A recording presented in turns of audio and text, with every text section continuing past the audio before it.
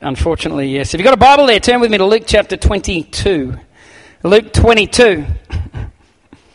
Anyway, it doesn't bother me that much, Daniel. It's okay you threw it out there. I don't think it would have worked anyway. I actually think that business idea may have failed. May have. Once they run out of toilet paper, you know what they'll run out of next? Water bottles. Because you're going to have to wash your hands. Okay. Luke 22. Luke 22. I want to talk this morning about the issue of failure. Who has ever failed in life? Who's had some epic fails in life?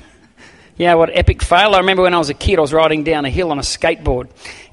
But this is back when skateboards were skateboards, not skate planks like you kids have now. You got these big bits of wood that are like 14 feet across and 12 feet. We used to have these little plastic ones. And I remember the little plastic... Oh, they're vogue again, aren't they? They're coming back.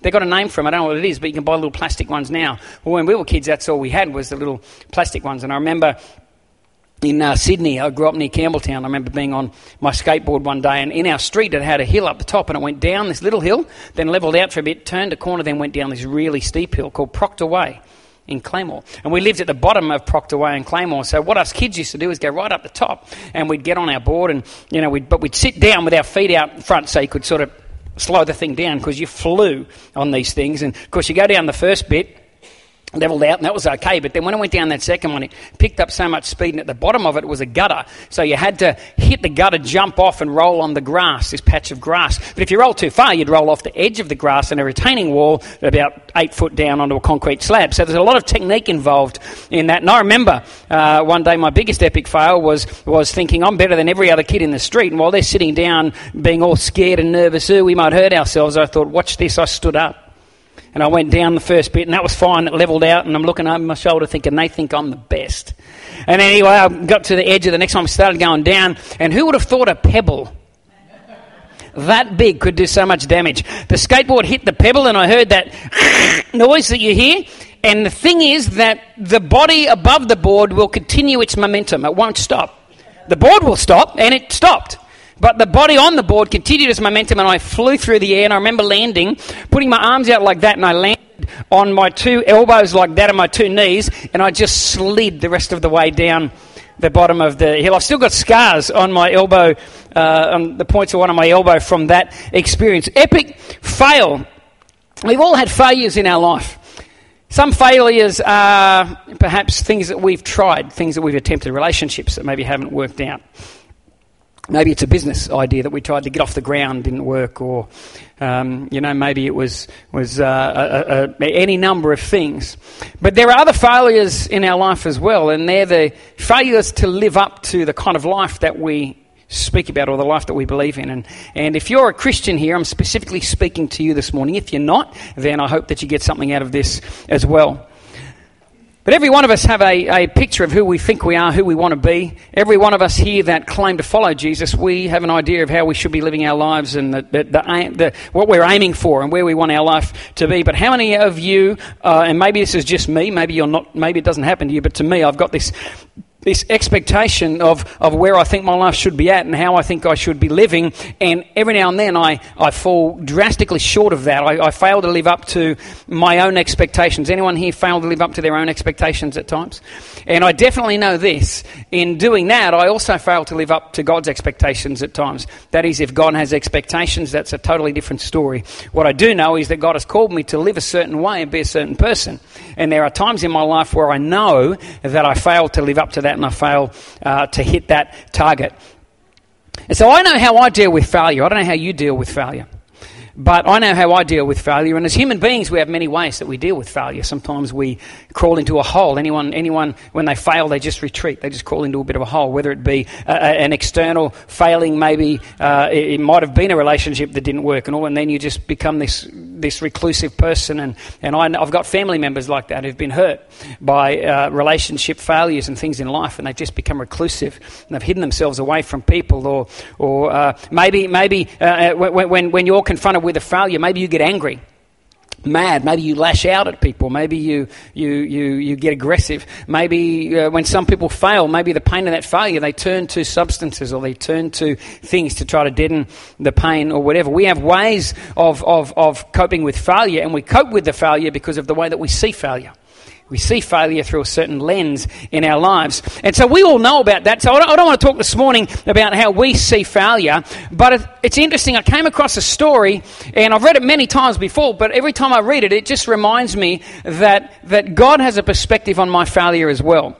And so I want to have a look at, just really simply in the little bit of time we got, just 2 or 3 points about failure through the eyes of God. Not through your eyes, not what you think, but I want to have a look at what I think that the Bible writers, the writers of these stories, these accounts of walking with Jesus, what they thought of God's perspective or Jesus' perspective towards the failure of his own followers. And we pick up the story in Luke chapter 22 and verse 31 to 34, and it says this. Jesus speaking, he says, "Simon, Simon, Satan has asked to sift all of you as wheat." In other words, the enemy, and again, if you're a Christian here, you will understand that when I talk about God and I talk about the devil, I'm not talking about two spiritual beings standing at loggerheads on the same platform butting against each other. That's giving the devil too much credit. Okay? It's more like a bear and a mouse. And God is the bear and the devil is the mouse. So don't ever think that this spiritual battle we're involved in, that it's equal power on both sides. It is not equal power on both sides. God wins. God is way more powerful than anything the enemy can throw at us. And we've got to not have that picture that the devil is this mighty big... Matter of fact, I think it's Ezekiel, the prophet Ezekiel says that one day when we see the devil, we're actually going to go, my goodness, is that him?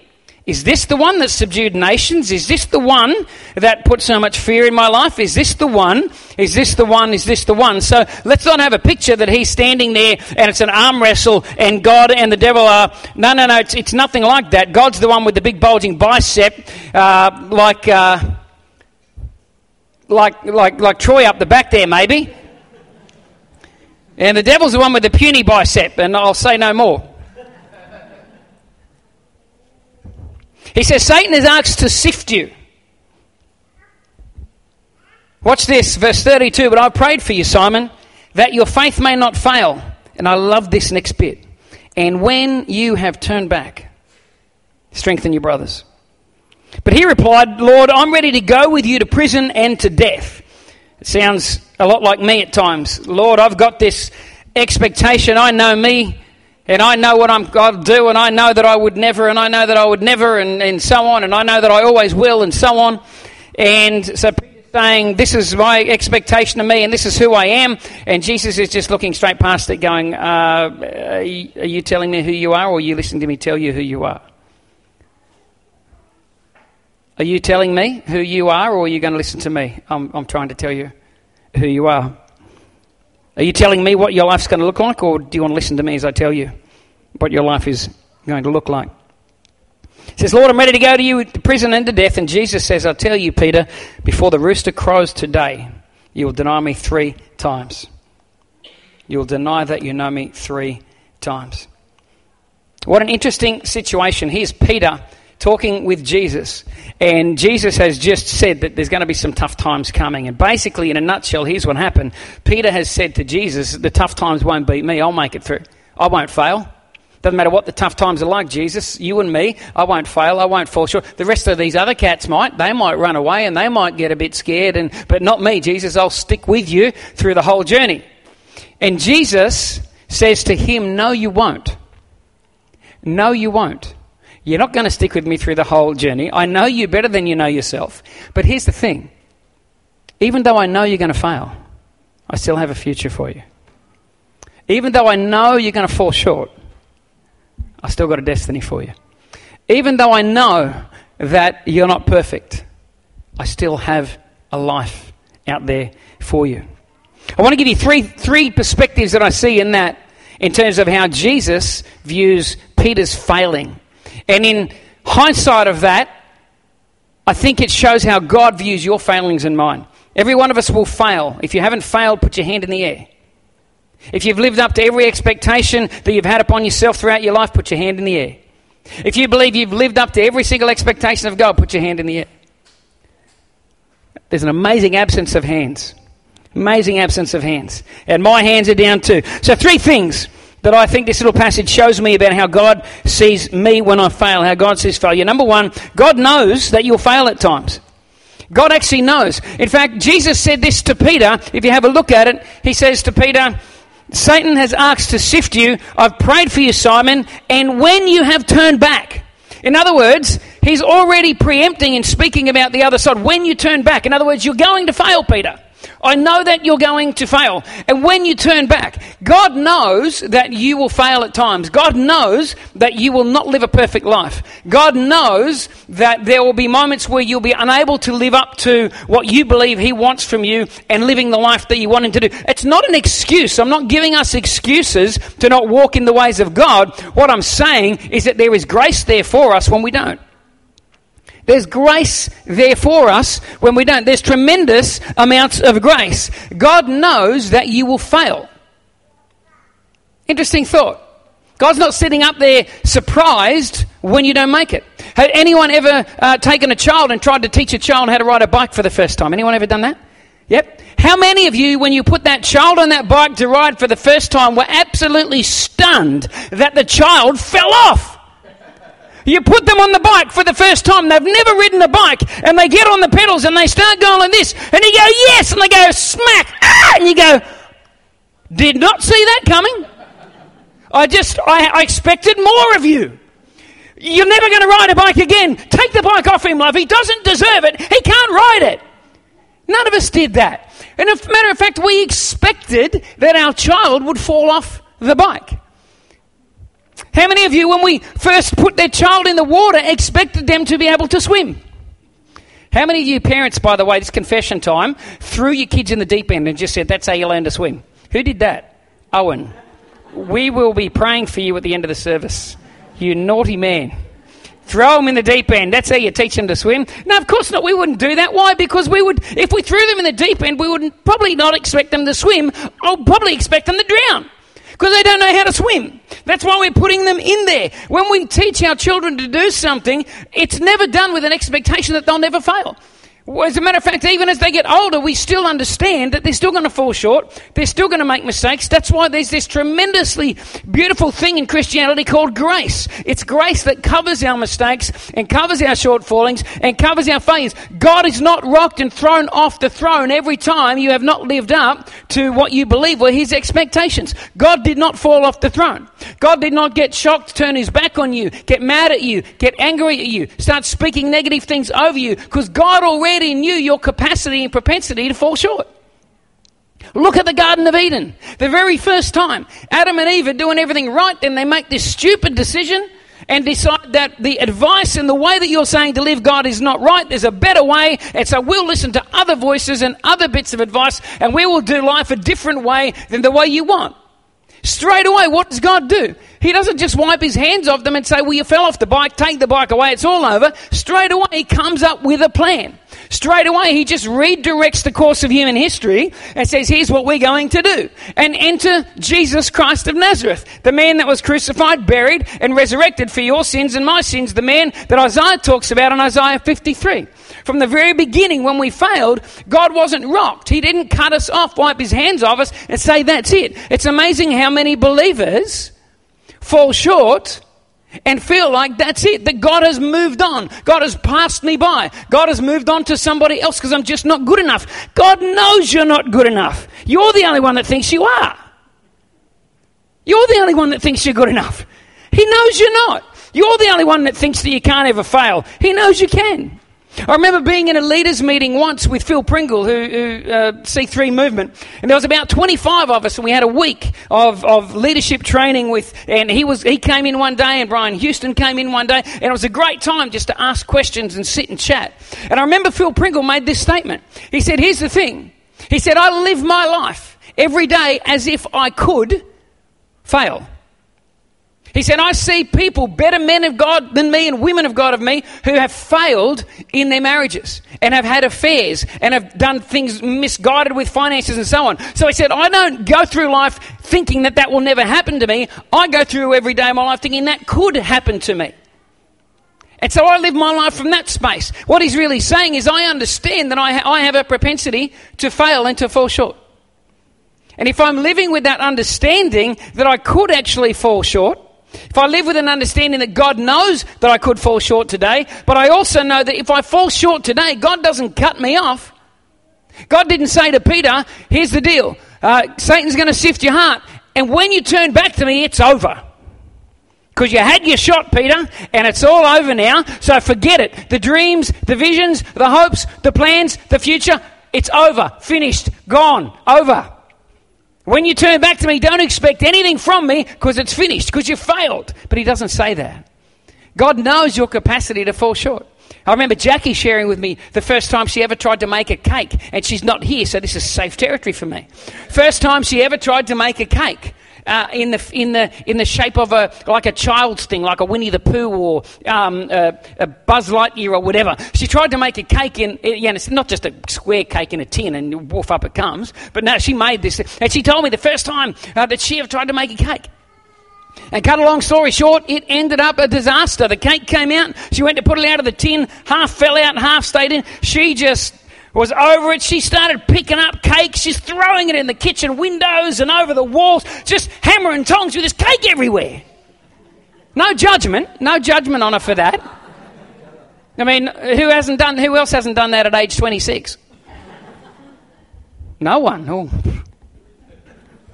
Jackie has. I love you, darling.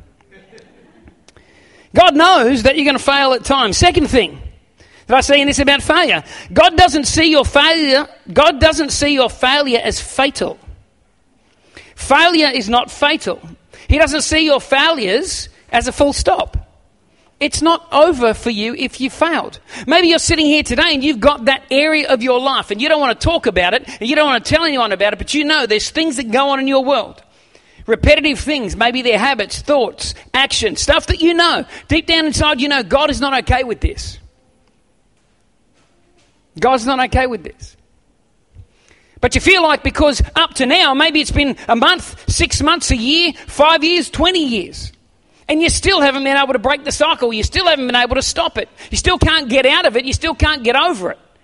And maybe you're sitting here thinking this morning, well, surely there's got to come a point there that's like a full stop. I failed and God's just got to a point where he's just had enough and he's gone, that's it. It's over for you. It's a full stop. Well, if that's what you're thinking, then you're not looking at Jesus. You're not looking at Jesus. You're not looking at a God of grace and compassion. You're not looking at a God of second chances and third chances and 20 chances and 150th chances. You're not looking at a God that knows that you have the capacity to fail and knows you will fail at times. You're not looking at a God who says that your failure is not a full stop, it's just simply a comma. But there's more to be written. And every time you fail, guess what? Maybe it's one step closer to the time you don't. Every time you fail and fall short, maybe it's just one step closer to the time that you don't fail. So don't quit. Don't give up. Don't let your failure be fatal. Don't let your failure stop you from trying to become the person you're meant to be and doing the things that you know that you're meant to do. American author and speaker Dennis Waitley, he made this quote once. He said, failure should be our teacher, not our undertaker. Failure is delay, not defeat. It's a temporary detour. It's not a dead end. And that's what Jesus was saying to Peter. Because in the same sentence that Jesus said to Peter, and when you turn back, he also said, strengthen your brothers. There was no full stop. When you turn back, it's over. No, here's the deal, Peter. I know that you think that you won't fail. I know you think you're this holy spiritual man and you're going to make it. I know you think that. But here's what's going to happen. You're going to fail. You're going to deny me. But you're going to come back. You're going to pick yourself up. When you do, I want you to go and strengthen your brothers.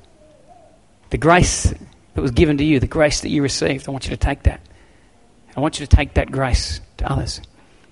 And I want you to help others that are going through the same things. In other words, I've still got a future for you, even though I know you're going to fail along the way. The plans and purposes of God are still there for you. Number 3, God uses your failures to refine you, not to define you. God uses failures to refine you, to shape you, to get your attention on things that maybe you wouldn't have seen otherwise until you fell over. You know what? Peter genuinely believed. These other 11 guys, they might turn their back on you and run and deny you, but I won't. He genuinely believed that. I believe that he thought that was the truth. But God looked beyond that and went, you're kidding yourself. How do I get you to see this, Peter? Or here, the only way to get you to see this, Peter, is I'm going to allow you to feel the pain of not living up to your own expectations. I'm going to have a rooster crow in the background. Because that's the only way to get your attention on where you're really at. Sometimes failure helps me see where I'm really at. Sometimes when I fall short, it helps me see where I'm really at. See, God knows the real me, not just the me I want him to know. Yeah? There's the me that I'm happy with God knowing. Who's got that person? There's a me that I'm really glad God knows that. But there's a real me. And there's parts of me that I don't want God to know about. But who am I kidding? God saw straight through all that and said, I'm not talking to the Peter you think or you want me to see. I'm talking to the real Peter. You're going to fall short. But it's not going to be fatal. It's okay. You'll be able to pick yourself up and keep on moving forward. And I'll use that failure to refine you and to change you. I read a quote the other day. I don't know where it came from, but it reads like this. Never let success get to your head, and never let failure get to your heart. Never let success get to your head. It'll turn you into a proud and arrogant person. But at the same time, never let failure get to your heart. How do you know if failure's got to your heart? Or have you stopped trying? Have you given up? Do you see yourself as that person? You know, I love like Alcoholics Anonymous and programs like that. And some people here have probably been through that sort of stuff. And a lot of that stuff is Bible-based. A lot of what they do is Bible-based. Probably the only thing I don't fully understand, and I'm not speaking against it, is that when I sit down in a room full of people and I start by speaking over myself, I am an alcoholic. And I just keep saying, I am an alcoholic, I am. And I understand why they do it. I'm not at all picking the program apart. I understand why they do that. But I remember sitting with a guy once, having a chat with him, and he was an older guy, and he was telling me about how he had these mental health issues. And he'd been diagnosed mental health issues and been to doctors and specialists, and they told him this for so long that when you spoke to him, he started referring to himself as that. He'd sit there and he'd go, I'm a blah. I'm a blah. And he just kept saying it. And just something inside of me rose up one day, and I said, with all respect, can I stop you there? I said, you're not a blah. I said, you are a human being made in the image of God who struggles with blah. Don't define yourself by that issue. Don't define yourself by a failing. Don't define yourself by an area where you fell short. Don't define yourself by an area where you feel you haven't had success. God doesn't define you by that. God doesn't see you as that. Don't allow your failures to define who you are, but allow God to use them to refine who you are. If anybody had a chance to use failure to define them, it was David. King David. Yet what do you think of when I say to you King David in the Bible? What's the first thing you think of? He was what? Say it again. King David, a man after God's own heart. Let's not forget, he was disobedient to his call. 2 Samuel chapter 11, at the time when kings go forth to battle, what's David doing? He's at home on the roof of his castle. Why wasn't he out fighting? This was the season when kings go to battle. He was being disobedient to what he was called to do. Next thing you know, he spots a woman on the other side of the roof there called Bathsheba, and the Bible says she was fair to look upon.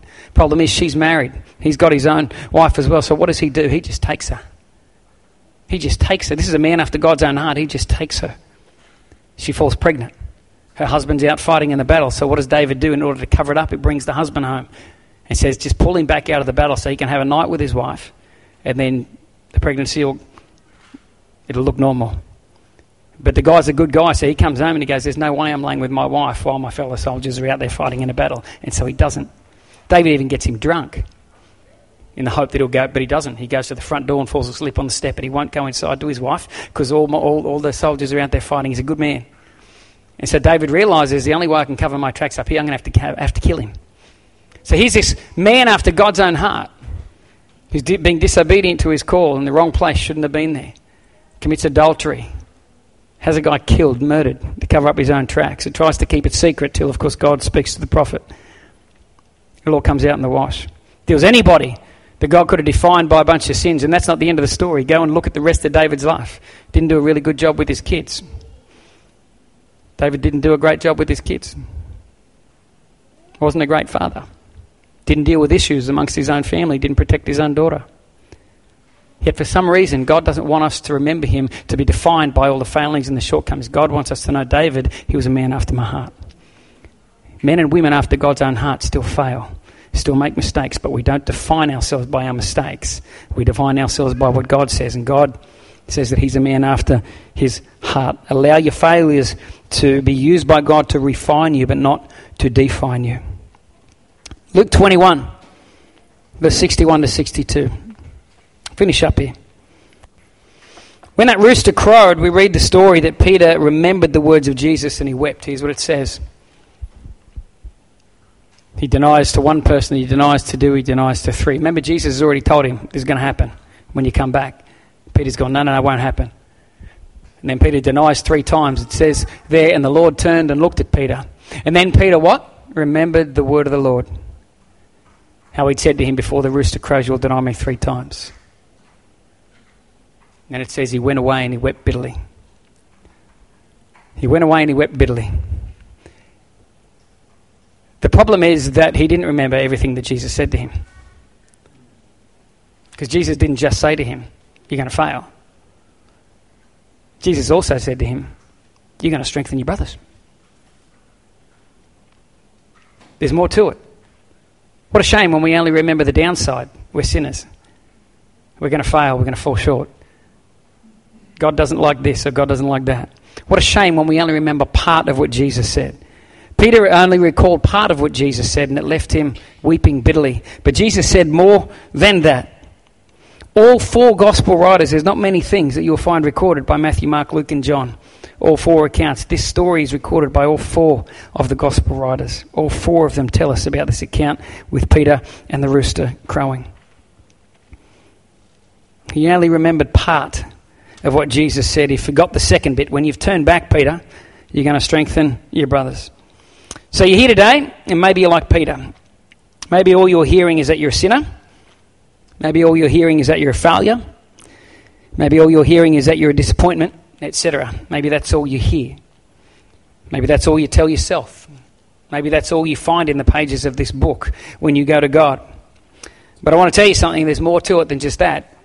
Just as Jesus said more to Peter than you're going to deny me 3 times. There's more to who you are and who I am in the midst of being failing, falling short human beings than just sinners who are saved by grace. Let me throw a couple of thoughts at you. I want to finish with this. Here's some other things that Jesus says to you. Don't be like Peter, who only heard he's going to deny him. Hear the second bit. You're going to strengthen your brothers. In other words, your life's going to count. You're going to do something amazing. You're going to do something great. Romans 8:37 says this, you're more than a conqueror. That's the word of Jesus to you today. You're more than a conqueror. In the middle of your failing, your sin, your shortcoming and your fallings, here's what Jesus wants to say to you. You're more than a conqueror. I'd be happy just to be a conqueror. Who'd be happy just to conquer every now and then? Just to be a conqueror. But he says, look, you know what? That's not enough for my people. Even my people that fail, even my people that fall short, even my people that are imperfect. It's not enough. You're not just going to be a conqueror. You're going to be more than a conqueror. That's what Jesus says to us. Don't just hear you're going to deny me 3 times. Hear the rest. You're going to strengthen my brothers. Don't just hear that you're a sinner and that you fall short and that you fail. Hear this as well. You're also more than a conqueror. You're also more than a conqueror. Philippians 4:13 says you can do all things through Christ who gives you strength. You can do all things through Christ who gives you strength. Even though you fail at times and even though you may feel like you don't live up to your own expectations and even though you know there's stuff in there where you feel like you don't live up to God's, God still speaks this over you and he says to you that you know what, you can do all things through me. Don't give up. Don't just surrender. Don't let your failing be a full stop because you can do all things through me. You can actually be more than a conqueror in those areas of your life. So pick yourself up, start walking again, start walking again, keep going, keep moving. Psalm 139:14 says you are fearfully and wonderfully made. You're not a mistake. That area where you fail, where you fall short, you're not a mistake, you're just human. It's okay, take the pressure off. God understands that you're human, all right? But you are fearfully and wonderfully made. Think about that.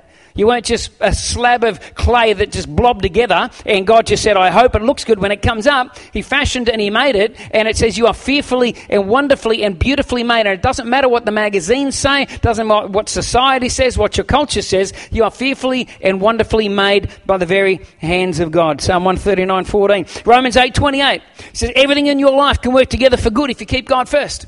Every single thing. So every single failure that you have, that you've done in the past, even that thing right now that you're struggling with, that thing right now that you're sitting here going, that's the thing I keep thinking about. And I know what you're saying, but I keep falling short, and I'll probably fall short again and again and again. Yep, that thing, God says he can use even that thing and turn it around and somehow use that thing as a good thing in your life. The good things that he uses, how he turns things around for good, it's not just your successes, it's your failures. Everything means everything. All things work together for the good of those, so long as you keep God at the focus. He can take any situation, circumstance, and he can use it for good. That's what he says. That's what Jesus says to you. Don't just hear you're going to deny me 3 times. Hear the rest of what Jesus has to say to you. Hebrews 13:5, God will never leave you nor forsake you. You might feel like you've repeated it. You're over and over. You fail. You got that issue. Hey, guess what? He hasn't got to a point where he's gone, I've had a gutful and I'm going to walk away. He said he'll never. Never is a long time. Never's going to outlive your existence here on planet Earth. I know that for a fact. Never is a long time. And he says, I'll never, ever leave you nor forsake you. Don't just hear, you're going to fail me and you're going to deny me 3 times. Don't just hear that. Hear the second part. But when you come back, you're going to strengthen my brothers. Jesus speaks to the future, not just to the past and the present, but he's speaking to Peter's future in that moment. He's speaking to Peter's future, knowing that Peter's present is going to be a failure. But he still speaks to Peter's future anyway. Because he says, you know what, the failure will just be a speed bump. It'll be a comma, not a full stop, not a brick wall. So I don't want you to get stuck in the failure of the moment. Move on. Keep moving. Keep moving. Keep moving because you're more than a conqueror. Keep moving because you can do all things through Christ. Keep moving because you're fearfully and wonderfully made. Keep moving because I can work everything together for good. Keep moving because I'm never ever going to leave you nor forsake you. Keep moving because Romans 8:39 says nothing can separate you from the love of God. So that failure, while it might make you feel ashamed, while it might make you feel less worthy, in the eyes of God, it has not separated you from his love. It's all how you feel. It's got nothing to do with how he feels, because he knew you're probably going to fall anyway. But he still chooses to love you because he chooses to love you. He chooses to love you regardless of all that stuff. So keep walking, keep going, and keep moving. Romans 8:31 says, if God is for you, then who can be against you? If God is for you today, who can be against you? Don't just think God's for the successful you. Don't just think God is for the victorious you. God is for the you that has overcome. God is for the failing you. God is for the you that is falling short. God is for the you that feels stuck in that cycle of sin. God is for the you that feels stuck in that cycle of addiction. That's the you that God is for. Don't just hear before the rooster crows, you'll deny me 3 times. Hear the second bit. When you turn back to me, strengthen my brothers. There's a future that God has for you that he speaks to, even in spite of the fact that your present may be filled with failure.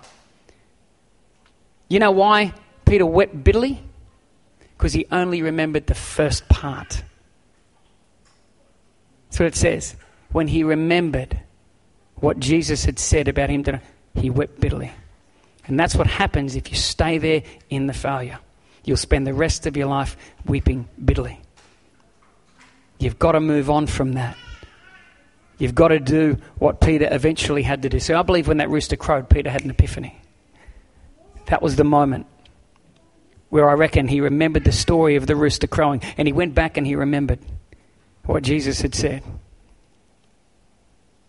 But later on in his life, when he reflected on that, I reckon he might have thought, yeah, Jesus did say I'd be doing all this. I'd strengthen my brothers. I'd get through this. That he still had a plan and that he still had a future. Matter of fact, in the book of Mark, which was written by John Mark, you read in Acts chapter 12. The book of Mark is actually written by John Mark, and he got all of his information from, guess who? Peter. He sat down with Peter, and he interviewed Peter, and he wrote the book that we have called Mark. It's interesting because there's a passage in Mark that you don't see in any other Bible Gospel. In Mark 16:17. When Jesus is resurrected and he sees the disciples, he says this. He says, but go, tell his disciples and Peter. He's going ahead of you into Galilee. Go and tell his disciples and Peter. And I can imagine Peter, all those years later, sitting down with John Mark as he interviews him for his book that we have there called Mark. And I can imagine Peter relaying the story and going, and then, guess what? After this incredible failure of mine, after I denied him 3 times and I was at the bottom of the barrel, he specifically told that person to tell the disciples and Peter. And Peter. Little details that mean so much. So if you're here today and you're failing, let me just say to you, take the pressure valve off yourself. You're never going to be perfect. God doesn't expect you to be perfect. That's why we need him. That's what grace is about. It covers your shortcomings and your failings. Don't spend your life trying to be perfect. Spend your life chasing Jesus. Amen? Don't spend your life getting bogged down in your sin, trying to work out how can I. Hey, fix your eyes on him, the author and perfecter of your faith. If you're looking at him, he'll lead you through that. And one day you'll turn around like Peter and go, oh my goodness, what he said has actually come to pass. Don't get bogged down in your failure. Look at your future. Move forward for the sake of your own life and for the sake of the community in which God's placed you. Because people need to see Christians who are moving forward, Christians who are growing, Christians who are in love with Jesus, not caught up in the religious stuff, not bogged down in their own imperfections, not running around the world with these lofty expectations like Peter. No. Let's just love God, let's love people, and let's keep moving forward. Amen? Amen. Thank you, Lord. Father, I thank you for, God, so many little things that are in the Bible. Lord, so many life lessons. And Father, I just thank you for that lesson of Peter, God, that Lord, you knew he was going to fail. And it's almost like it just didn't throw you out of whack. It didn't throw you out of sync at all. You knew he was going to fail. But you moved straight past the failing and you spoke to his future. And God, I pray for each person here today that, Lord, you would give us the grace to do the same thing in our own lives, that we wouldn't get bogged down in our present failings. God, give us the grace to move beyond that and to keep our eyes on the future and to keep moving forward. And God, to know that as we do that, Lord, you will conform us, you will change us, you will turn us into the people that you want us to become by your Spirit, by your grace, not by our own works and our own effort, Father. And Lord, I pray as we go from this place today, God, in the next 7 days, Lord, we're going to come into contact with a world of people that don't know you and a world of people that at this stage of their life, they're not even interested in thinking about you. And God, I pray you'd use us this week as salt and use us as light. Lord, give us the opportunity this week to tell somebody out there the good news of Jesus Christ. God, somebody that up to this point doesn't know about it yet. And we ask this in Jesus' name. Amen. Amen. Amen. Well, if anyone knows where toilet paper is, let me know. I've got none. And I've got a party at my house this afternoon for my son's 21st. It's going to be terrible. And we're eating lots of chicken and meat. So. Chemist Warehouse. Oh, okay. Chemist Warehouse. Nice, thanks for that. I don't feel like so much of a failure now. You know, it's what I'm going to feel like when Jackie gets home, there's no toilet paper. It's going to be terrible. Anyway.